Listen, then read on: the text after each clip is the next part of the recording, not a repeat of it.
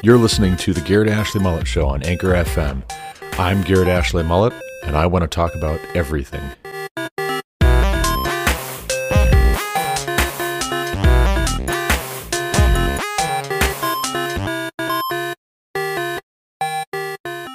Hello, and welcome back to the Garrett Ashley Mullet Show. This is Garrett Ashley Mullet coming to you from Greeley, Colorado for episode 202 of this podcast.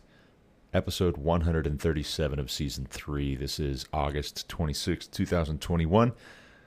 Today we're going to talk about Dr. Eric Mason and the Council of Philadelphia, as he calls it, or at least as he called it on Twitter back in 2018. And before I get into what it is that he tweeted out, was tweeting back and forth with a lot of big names in evangelicalism in America, I want to set this up for you and explain why this came to my attention, why it matters, why you should care. Then we'll get into it. So yesterday morning, this is, a week and a half into our self-quarantine as a family because my wife had a positive COVID test, about a week and a half ago. And so I'm home. She's doing well. Again, thank you to everyone who has asked how she's doing, how we're doing. She's really the only one who was affected in terms of getting this thing. The kids had a couple of symptoms here and there, but nothing terrible. They were pretty much bulletproof, as children statistically are pretty much bulletproof when it comes to COVID. But here I am. I'm home, and I am talking back and forth with a number of people, asking them for some advice on my podcast and wanting this podcast to be better. We just did episode 200 2 days ago, and I want episode 300 to be a really good report. I want the not just growth of numbers, number of people listening to this podcast to be evident, but I want my personal growth as a communicator, as a person, as a whole person, not just somebody sitting here in the mornings in front of a microphone, but I want the whole growth thing to be my focus. And if anything is coming out in 100 episodes that I need to attend to here and there, I really want to take that seriously. I'm certainly not perfect. James, brother of Jesus, writes in the New Testament, if any man is able to keep from stumbling in what he says, that man is a perfect man. And as I've said before on this podcast, that is not me. That's not you either. The best we can do is just to stop talking entirely. But we have to communicate. We just have to. We have to accept that communication is a messy business. It's difficult, and we're not always going to get it right. But by God's grace, if we press on for His glory, we can get better. We can grow. And it's worth doing that. It's worth the uncomfortable process being undertaken by us. Because on the other end of it, we're able to better honor God. We're able to better love God with all of our being, love one another. So in the process of getting feedback, trying to solicit feedback from people I know who listen to the podcast, I got into a interesting conversation with my neighbor 2 houses down, who helps me quite a lot in giving me good content to react to or to talk to or analyze, assess, understand, even if I don't talk about it, at least being able to factor that into the equation. So JP Chavez tells me that he listens to one of my podcast episodes again.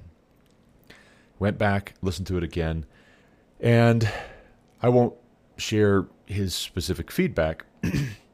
Not here, not right this second.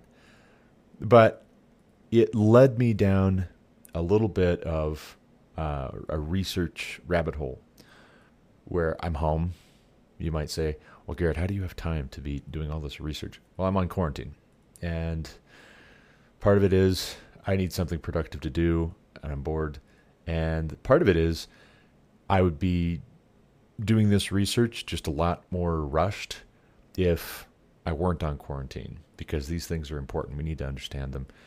And if I said something unfair about Paul David Tripp, I really want to grapple with that as soon as possible, and I want to recant if I've said something erroneous or unfair. So the big idea here is that Paul David Tripp maybe, possibly, was affiliated with the PCA, Presbyterian Church of America. He is a pastor, according to his website, according to his intro in the book, Lead, which I read back in May, 12 Gospel Principles for Leading in the Church. He identifies as a pastor of 30 years in Philadelphia, and he's got his own independent ministry, paultripp.com. You can check it out. He goes all over the world, does speaking engagements, and his background is Christian counseling. He got a degree from Westminster, taught there. I think he taught somewhere else as well, but I don't remember the other institution that he maybe taught at, was on the faculty for a time. But in any event, he identifies as a pastor. And so JP was thinking he had some kind of an affiliation with the Presbyterian Church of America.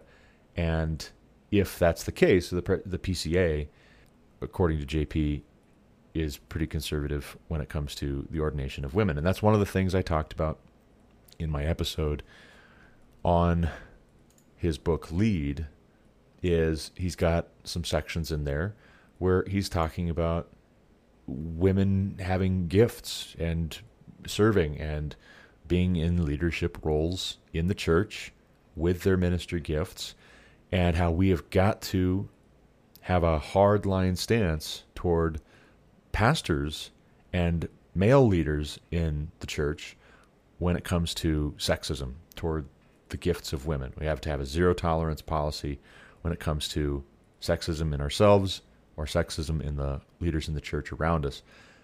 No sexism here, absolutely a no-go. Don't do it. God gave these gifts to these women, and you have to affirm them and treat them with respect.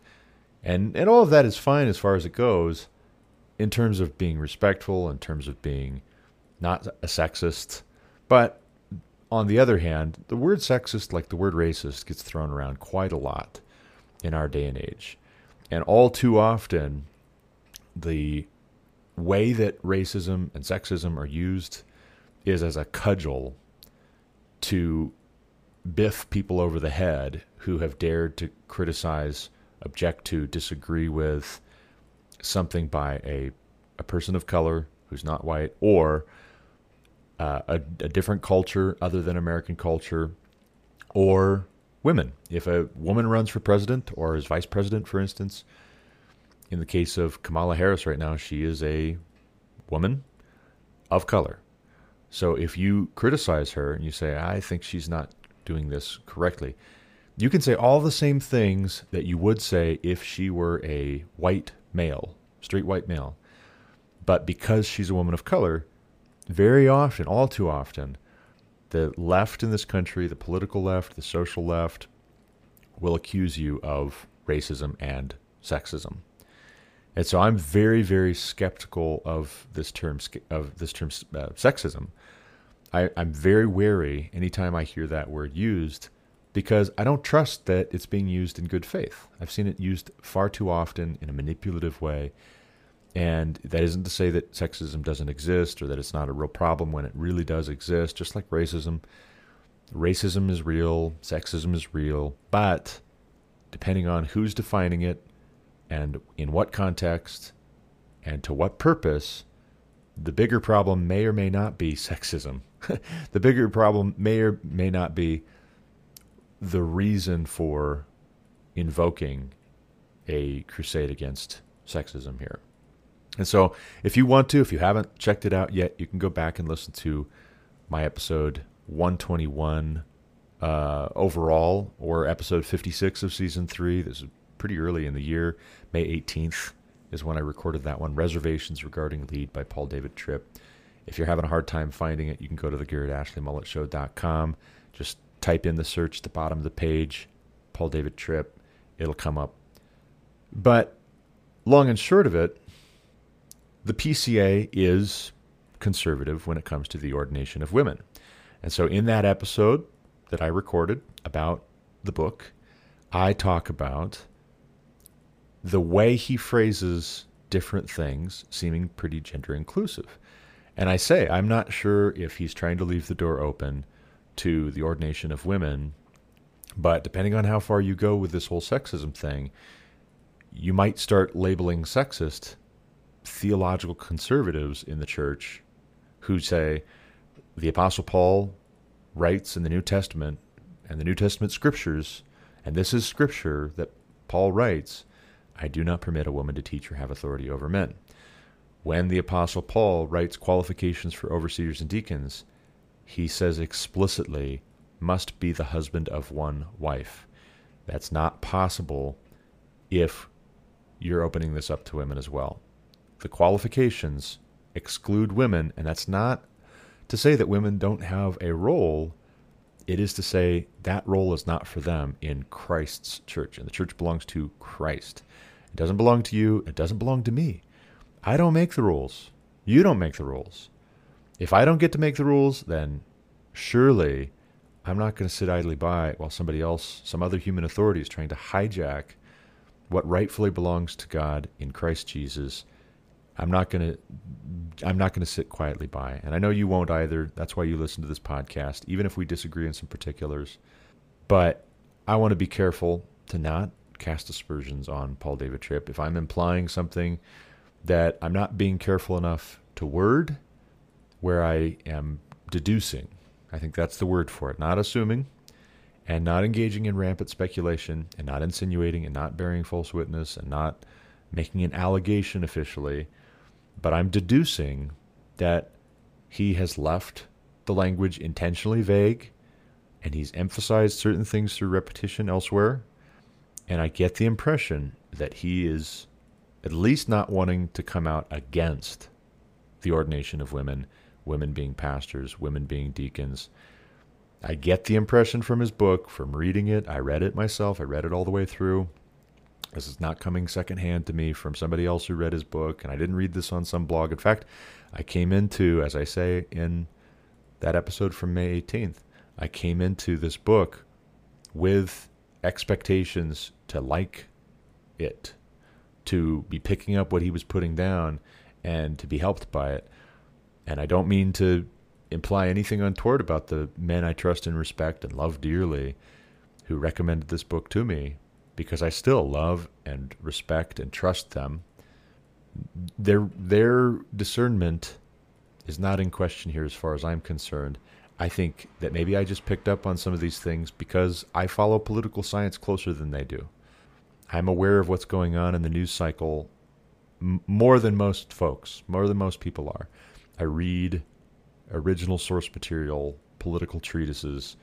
I read a lot of history. I understand these things a little bit better than the average bear, and I'm more sensitive to things being crafty, being deceitful, or being sly, or being slick. And I even said, I think you can go back if you haven't listened to it, or if you haven't listened to it for 4 months, 3 months, you can go back and listen. I even couched my deduction with a hypothetical. Not that I have inside track information from somebody behind the scenes at the publishing company or Paul Tripp's ministry or Paul Tripp himself, nothing like that. But I deduce, and I couch it in these terms, that there's a conversation going on between the publisher and Paul Tripp. And that might not be the case. It could be Paul Tripp is just writing this because this is how he looks at it. He's not prepared to come out against the ordination of women. Or maybe that's somewhere else. I couldn't find it. I couldn't find anything to suggest one way or the other explicitly his personal views other than what I read in his book. Now, that said, I also couldn't find anything that supported the suspicion, impression that he is affiliated with the PCA. So if he were affiliated with the PCA, that might give us reason to give him the benefit of the doubt as far as his views on the ordination of women, because the PCA split away decades ago from the PCUSA over the issue of ordaining women. PCUSA is a mainline Presbyterian Church denomination, wanted to go that route. Liberal theology had infiltrated PCUSA, and the churches that now make up the PCA, Presbyterian Church of America, as opposed to Presbyterian Church of the United States, the PCA folks, those churches, those pastors, those leaders said, no, we can't get behind that. That's a no-go, because where does it stop? Where do you draw the line? It's a slippery slope. Well, once we start reinterpreting certain passages and saying they don't apply today because we don't like them, because they're not gender inclusive enough, et cetera, where does it stop? So, couldn't find any evidence to support the suspicion, impression that Paul David Tripp is a PCA guy. And I would have believed it. I actually, if I hadn't had so much time to be home, I might have just taken that ball and run with it. But like I said, being on quarantine, being at home, I had several hours yesterday morning, and so I followed this rabbit hole. And it started with this. It started with me looking up the PCA to see what their position is, read some of their history. So I read bits and pieces here and there, scanning, perusing the PCA article on Wikipedia, getting some of the backstory, some of the history. I do a search for Paul David Tripp, to see if he comes up in the list of noteworthy, high-profile PCA figures. Tim Keller shows up. Kevin DeYoung shows up. They're both PCA guys. Duke Kwon and Greg Thompson also are PCA guys. They wrote the book Reparations, which I've done a few podcasts about in recent weeks. Them and Kevin DeYoung went back and forth about their book. Tim Keller I've done some podcasts on. So there's figures that we've talked about that we're familiar with that are in the mix on the social justice business who are PCA guys, but I couldn't find Paul Tripp on there. Couldn't find him. And that doesn't mean he's not a PCA guy. It doesn't mean that he is a PCA guy. So I kept searching. He does not have a Wikipedia page, so that was a no-go. His website, paultripp.com, says nothing about it one way or the other, except to say that he identifies as a Presbyterian. He doesn't get specific as to which specific Presbyterian denomination he belongs to. He just says he's a Presbyterian. So then I'm reaching dead end after dead end after dead end. I can't find anything. And finally I decide to do a search for Eric Mason. And I'll tell you why. Why I decided to do a search for Eric Mason is because in a video from July of last year, Paul Tripp posted this to YouTube. He's talking about racial justice and the gospel. And it looks like he's got a loft-style apartment, staircase, very modern, very sleek, very good-looking digs, if that's where he lives. He's sitting on the staircase there, adjusting his glasses several times. He looks very smart, very gentlemanly, refined, good taste. Towards the end of that video, he recommends 3 resources for his viewers to educate themselves on questions of social justice, systemic racism, woke ideology. The first is Phil Vischer, creator of VeggieTales, video on systemic racism. 17-minute video. Go check it out. It's all facts, he says. It's not all facts. It's all talking points. It's all some details that are selectively chosen and woven into a narrative. It's not all facts. But he recommends that. He recommends Jemar Tisby's book, The Color of Compromise. And he recommends Eric Mason's book, Woke Church. Now, when he recommends Eric Mason's book, he says that Eric Mason is his pastor. He identifies Eric Mason as his pastor. So then, okay, maybe how I figure out what Paul Tripp's affiliation is by figuring out where does Eric Mason pastor, what church, and what denomination does that church belonged to. So I do a search. I come up with Eric Mason's website. His website, lots of social justice, critical race theory, black power, black empowerment, I should say, type stuff. And from there, I figured out that Eric Mason is pastor of Epiphany Fellowship Church in Philadelphia, Pennsylvania. Okay, now I got to find a page for Epiphany Fellowship Church. So I trace this back, find the website for Epiphany Fellowship Church in Philadelphia, PA, which I also happen to know. Paul Tripp lives in Philadelphia, PA, so that lines up. The website for Epiphany Fellowship Church says explicitly about them, their beliefs, that they believe that the local church should govern itself, which is to say they don't believe that they need to be part of a larger denomination which has authority over them. So they're an independent, non-denominational church, and they like it that way. That's not an accident. They're not looking for a network of churches necessarily to be officially a part of. They're an independent, locally governed body of professing Christians. Okay, well, is there anything in their doctrinal statement on their website to do with ordination of women, what they believe on that? No. I tried looking through their staff to see, okay, well, maybe, if they don't have any women pastors, women deacons, like that could be a clue. If they're for it, I would presume they'll have some women pastors and women deacons. And nothing was coming up. It was like, page not available. Try again. Sorry, we're sorry. We don't know what happened. Like you click on those links and they're just dead ends. They're broken links. Okay. Well, then I am just going to have to see if there's anything from Eric Mason. Eric Mason's published a book, at least one book. Looks like more than one book. At least one book, Woke Church, which Paul Tripp not only references, he recommends. Read his book. Read the book by my pastor, Paul Tripp says, Woke Church. Okay. So then I do a search, DuckDuckGo, that's how I roll these days. I do a search for Eric Mason on women pastors or ordination of women. I don't remember which. One of those two, but I think it was women pastors. That search brings up a tweet from 2018. And this tweet is so interesting for many reasons.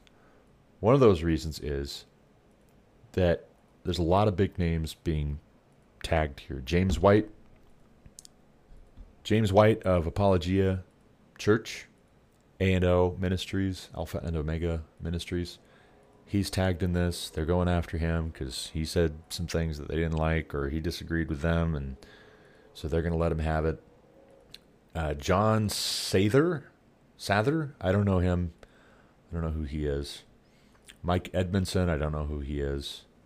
Anthony Bradley, I'm not familiar with him. Some of these others, however, I am more familiar with.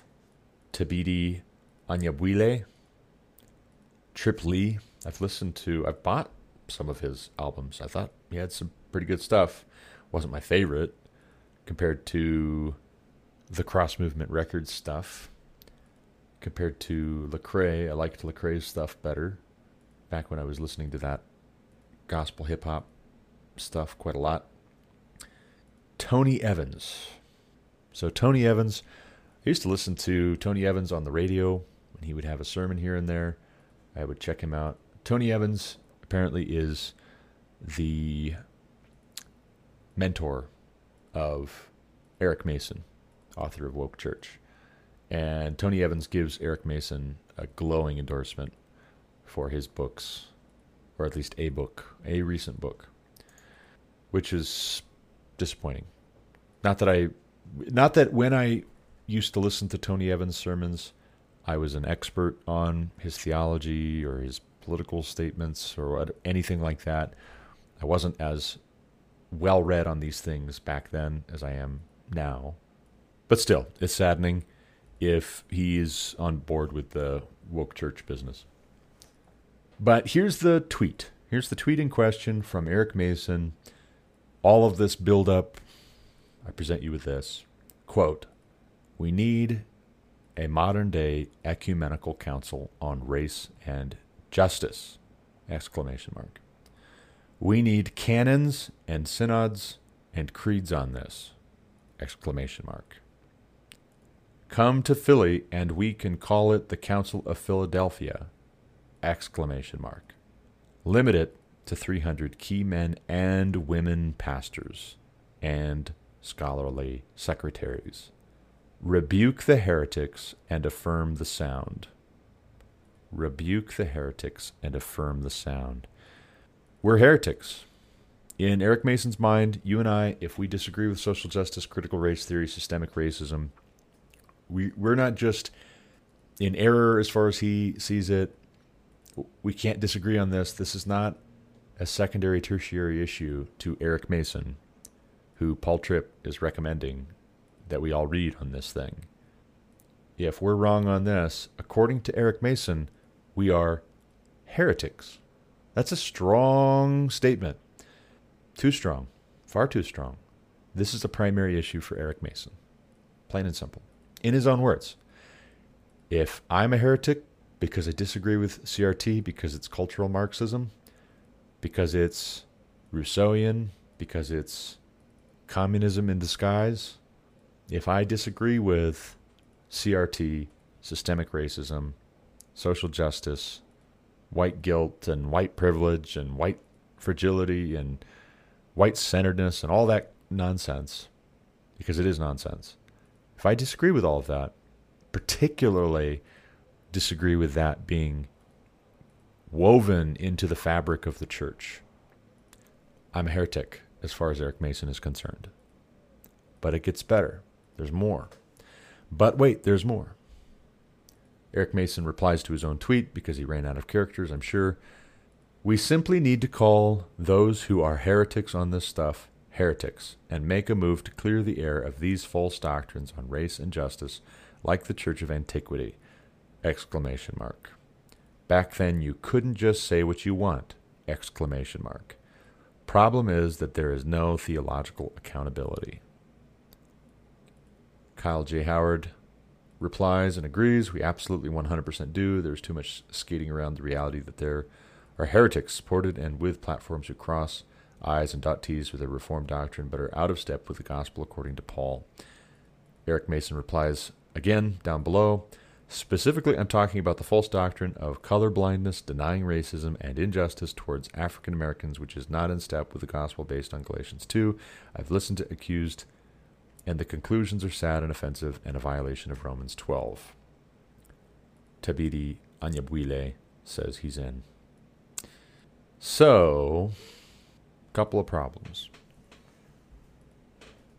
One, disagreeing about CRT, social justice, systemic racism, these liberal theology positions that you can refer to shorthand as woke church, wokeism in the church. These are primary issues for these pastors, for these public persons. These are primary issues, not secondary issues. These are not issues about which good men can disagree as far as they're concerned. You disagree on this, and you're not even a Christian. You're a false teacher. In their words, they want a council in Philadelphia to call out the heretics, to nail this stuff down, to get it in writing, to have a basis for expelling such people from churches, from denominations, from fellowship, for excluding them officially, declaring them anathema. That's problem number one, because they're making a primary issue of not only unbiblical, but antichrist philosophy. Karl Marx is an antichrist philosopher, political philosopher, thinker on economics. He's antichrist. He's anti what the Bible actually says about these things. As if that wasn't bad enough to even bring that in any form or fashion, even as a secondary or tertiary issue. They're not content for these things to be secondary or tertiary issues. These are primary issues to them. If these are primary issues to them, how can it be the problem with me if I say, Okay, well then that's a primary issue then. As far as fellowship with you is concerned, I can't have fellowship with this. I can't get with this. This is not the gospel. What you're preaching is not the gospel. It's a false gospel. You're like the Judaizers, making circumcision into a primary issue. Is circumcision something that we can disagree about? Can you have your newborn son circumcised and I don't, and we still be brothers in Christ? Yes. Unless you're the Judaizers and you're saying that salvation is dependent on this. It's like with baptism. Is baptism something we can disagree about? You baptize by immersion, I baptize by sprinkling, although that's just backwards. I baptize by immersion because I grew up Baptist, and that's how we roll. But you're for baptism by sprinkling, you're for paedobaptism, I'm not for paedobaptism. As long as that's not a primary issue for you, we can still be brothers and disagree about that. I'm good with that. That's not a primary issue. We're commanded to baptize. That's a declaration. That's a statement, a public statement that we're identifying ourselves with the death, burial, and resurrection of Christ. And if we're not willing to be baptized, that calls into question whether we really believe in Christ. It's not the baptism, however, that saves you, whatever the Church of Christ folks believe. And so when the Church of Christ crowd makes baptism, which is a good thing, and it's a thing about which we can disagree exactly how we should practice this, when the Church of Christ crowd makes baptism into a primary issue, it makes fellowship with the Church of Christ crowd impossible. Practically, theologically, morally, ethically, it makes it impossible. Until they recant, until they repent of that works righteousness approach, where they're making a secondary issue into a primary issue.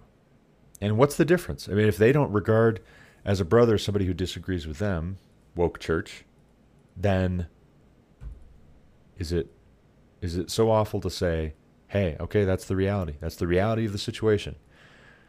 We are of a different spirit. So be it. On your own heads be it. The Lord rebuke you. I don't think so. So that's the first problem. The first problem is they're making a primary issue out of something which we should be able to disagree about. We should be able to have a messy conversation where some people grew up hearing this stuff was good and right, and they're still not sure where they're at with it, and they still have some baggage from their former way of living and thinking, and they can still be Christians and not have that all figured out. Join the club. We have t-shirts. That's the first problem. Second problem. When Eric Mason publicly calls for this Council of Philadelphia, he says, and I quote, limit it to 300 key men and women pastors and scholarly secretaries. Rebuke the heretics and affirm the sound. Okay, put the social justice, CRT, woke church business aside for a second, except that, as I suspected, the woke church business is not confined to views of race and economics. The woke church business is pretty inclusive. I have yet to find somebody who is liberal in their theological position regarding race, who is not also liberal in their theological position regarding the LGBTQ business or the ordination of women. I don't find, at least in my experience, and I have to be careful assuming too much from my own personal experience, I don't find people who are liberal in their theology on some of these things and very, very conservative in their theology on other things. I'm not saying it can't happen, because some people, they're listening to a argument and they're not taking a whole ideology, kit and caboodle, and internalizing it. And we're not all consistent. So there's that. But I suspected and I deduced that from the language in Lead and from what Paul Tripp says on his video from last July, I suspected that he was leaving the door open for the ordination of women in the church. And that if we're not careful, a lot of conservative churches, conservative pastors, conservative Christians are going to read his book because we think he's got a track record of being helpful in these things. We're going to read his book and we're going to think, yeah, no, that's right. Sexism is bad. I agree. Absolutely. Absolutely. Absolutely. Okay, so ordain women. Wait, what? Yep. Gots to. If they feel called and they have the gifts and they're good at speaking in public, you gots to. Gots to ordain them women. No. Well, you just said you don't want to be a sexist, right? Well, yeah, but okay, then you have to do this. You have to take this position now. Well, that's not what I meant. What about Paul? Oh, that was just cultural context. That was just Paul being a sexist. That was his thorn in the flesh, right? So that's how that sort of thing plays out. There's a reason why once theologically conservative denominations and churches and people can split. One half breaks away. The whole reason that the PCA broke away from the PCUSA is because PCUSA was liberalizing their theology. So it can happen at a certain point, even with the PCA. It can happen at a certain point in our churches too, if we start bringing in certain attitudes and notions which seem helpful at first blush, but there's not just a benefit, there's also a cost. There are unintended consequences. There are collateral ideas that fall like dominoes once we start knocking over this one and this one. And look around the bend. Look at the row of dominoes lined up around the corner. Walk down the hallway and see, okay, well, yeah, if we knock over these dominoes here, it knocks down all these others. And the folks who are recommending this book to me, they're not going to go there. What I mean is, they're not going to be taken in, I trust. They're going to reach that point where somebody says, yeah, okay, so we have to ordain women. No, right? That's what they're going to say. No. But not everybody's going to read with that discerning eye, knowing their convictions on these things. And this can get to be a hazard when we're studying the scriptures secondhand or third hand. In Paul Tripp's video from last July, he's sending people to Phil Vischer. He's sending people to Eric Mason. He's sending people to Jemar Tisby, who have in turn been influenced by others. Somebody got to Phil Vischer. Somebody got to Eric Mason. Somebody got to Jemar Tisby and gave them these ideas. And now these ideas color the way that they read the scriptures, the way that they study the scriptures, the way that they teach the scriptures, even to the point that in 2018, May 13, 2018, Eric Mason is calling for a Council of Philadelphia. And who's to say which comes first, the chicken or the egg? Which is the chicken and which is the egg, as far as saying that if you disagree on CRT and wokeism with regards to race, you're a heretic, or saying limit the attendance to 300 key men and women pastors. Okay. Any way you slice it, whichever came first, we have to be Bereans about it. We have to search the scriptures to see whether these things are so. We have to know the mind of Christ and be able to stand firm. Be sober and vigilant, for your adversary, the devil, goes about as a roaring lion, seeking whom he may devour. Sometimes he's clever and he's crafty, and the Apostle Paul even says, when he writes to the church in Galatia, even if I or an angel come to you preaching another gospel besides the one that was originally delivered to you, the one which you originally believed, through which you were saved, don't believe it. Even if I come back to you preaching another gospel, don't believe me. If an angel comes to you and tells you a different gospel, Mormons, Mohammedans, don't believe it. Satan can portray himself as an angel of light. No two bones about it. No two ways about it. So, why did I tell you all this? Well, For one, I was cautioned behind the scenes with regards to some of the things that I'm deducing about Paul Tripp's book and needing to be careful to not go beyond what there is evidence for. And so, first of all, maybe moving forward from this, rather than from May to August, I let these things hang out there and then I do the research when somebody asks me about it. Maybe I do the research on the front end before I start speculating, deducing, elementary, my dear Watson. Or maybe I need to get better at explicitly saying, I don't have any evidence to support this just yet. Here's my hunch. Here's my gut feeling. Here's what I suspect and why I suspect it. Maybe I need to get better at that just to make absolutely clear when I do have evidence and when I don't have evidence. For a third thing, I tell you all of this because I want us to realize that there's a little bit more to it than taking things at face value. You've got to be careful. Don't take my word for it. If I tell you about Saul Alinsky's book, Rules for Radicals, read it yourself. Read Propaganda by Edward Bernays. Watch this great documentary series that the BBC did several years ago on Edward Bernays. The Century of the Self is the title of it. It's a mini-series, several episodes, interviews with Edward Bernays and his daughter and other people that worked with him, other people who have studied him and the issue of public relations. We're talking about master-level deception, manipulation of people. Now, riddle me this. If the enemy of our souls and our liberties is willing to infiltrate businesses and political parties and marketing firms are going to be created just to try and separate you from your money or your political power and give it to somebody else, to the highest bidder, why would the enemy stay out of the church?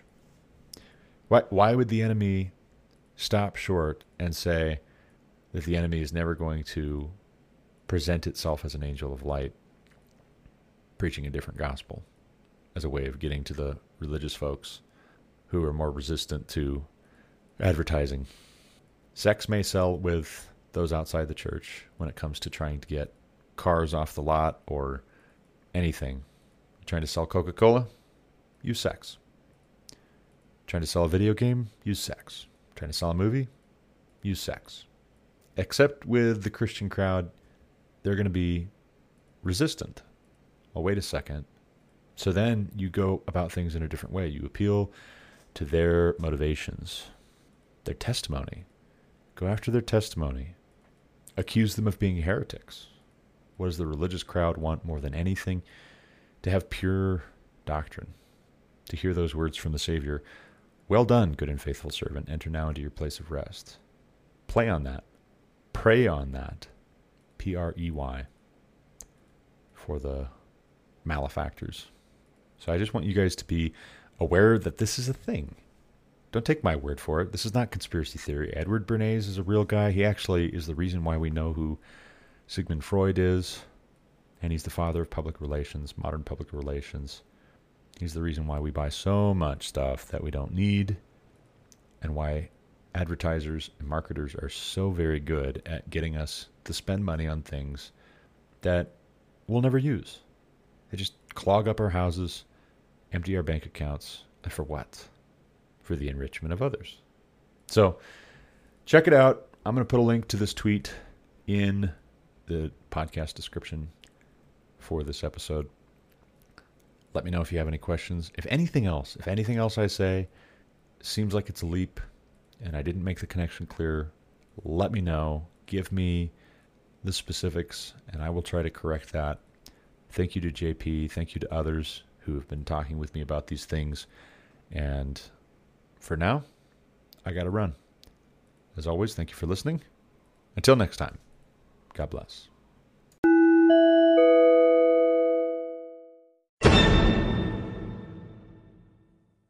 You've been listening to the Garrett Ashley Mullet Show on Anchor FM. For more content like what you just heard, subscribe to this podcast on Apple Podcasts, Google Podcasts, or Spotify. Also check out theGarrettAshleyMulletShow.com to subscribe to email alerts when new episodes are published. As always, you can reach me with any comments, questions, complaints, objections, or insights at GarrettAshleyMullet@protonmail.com.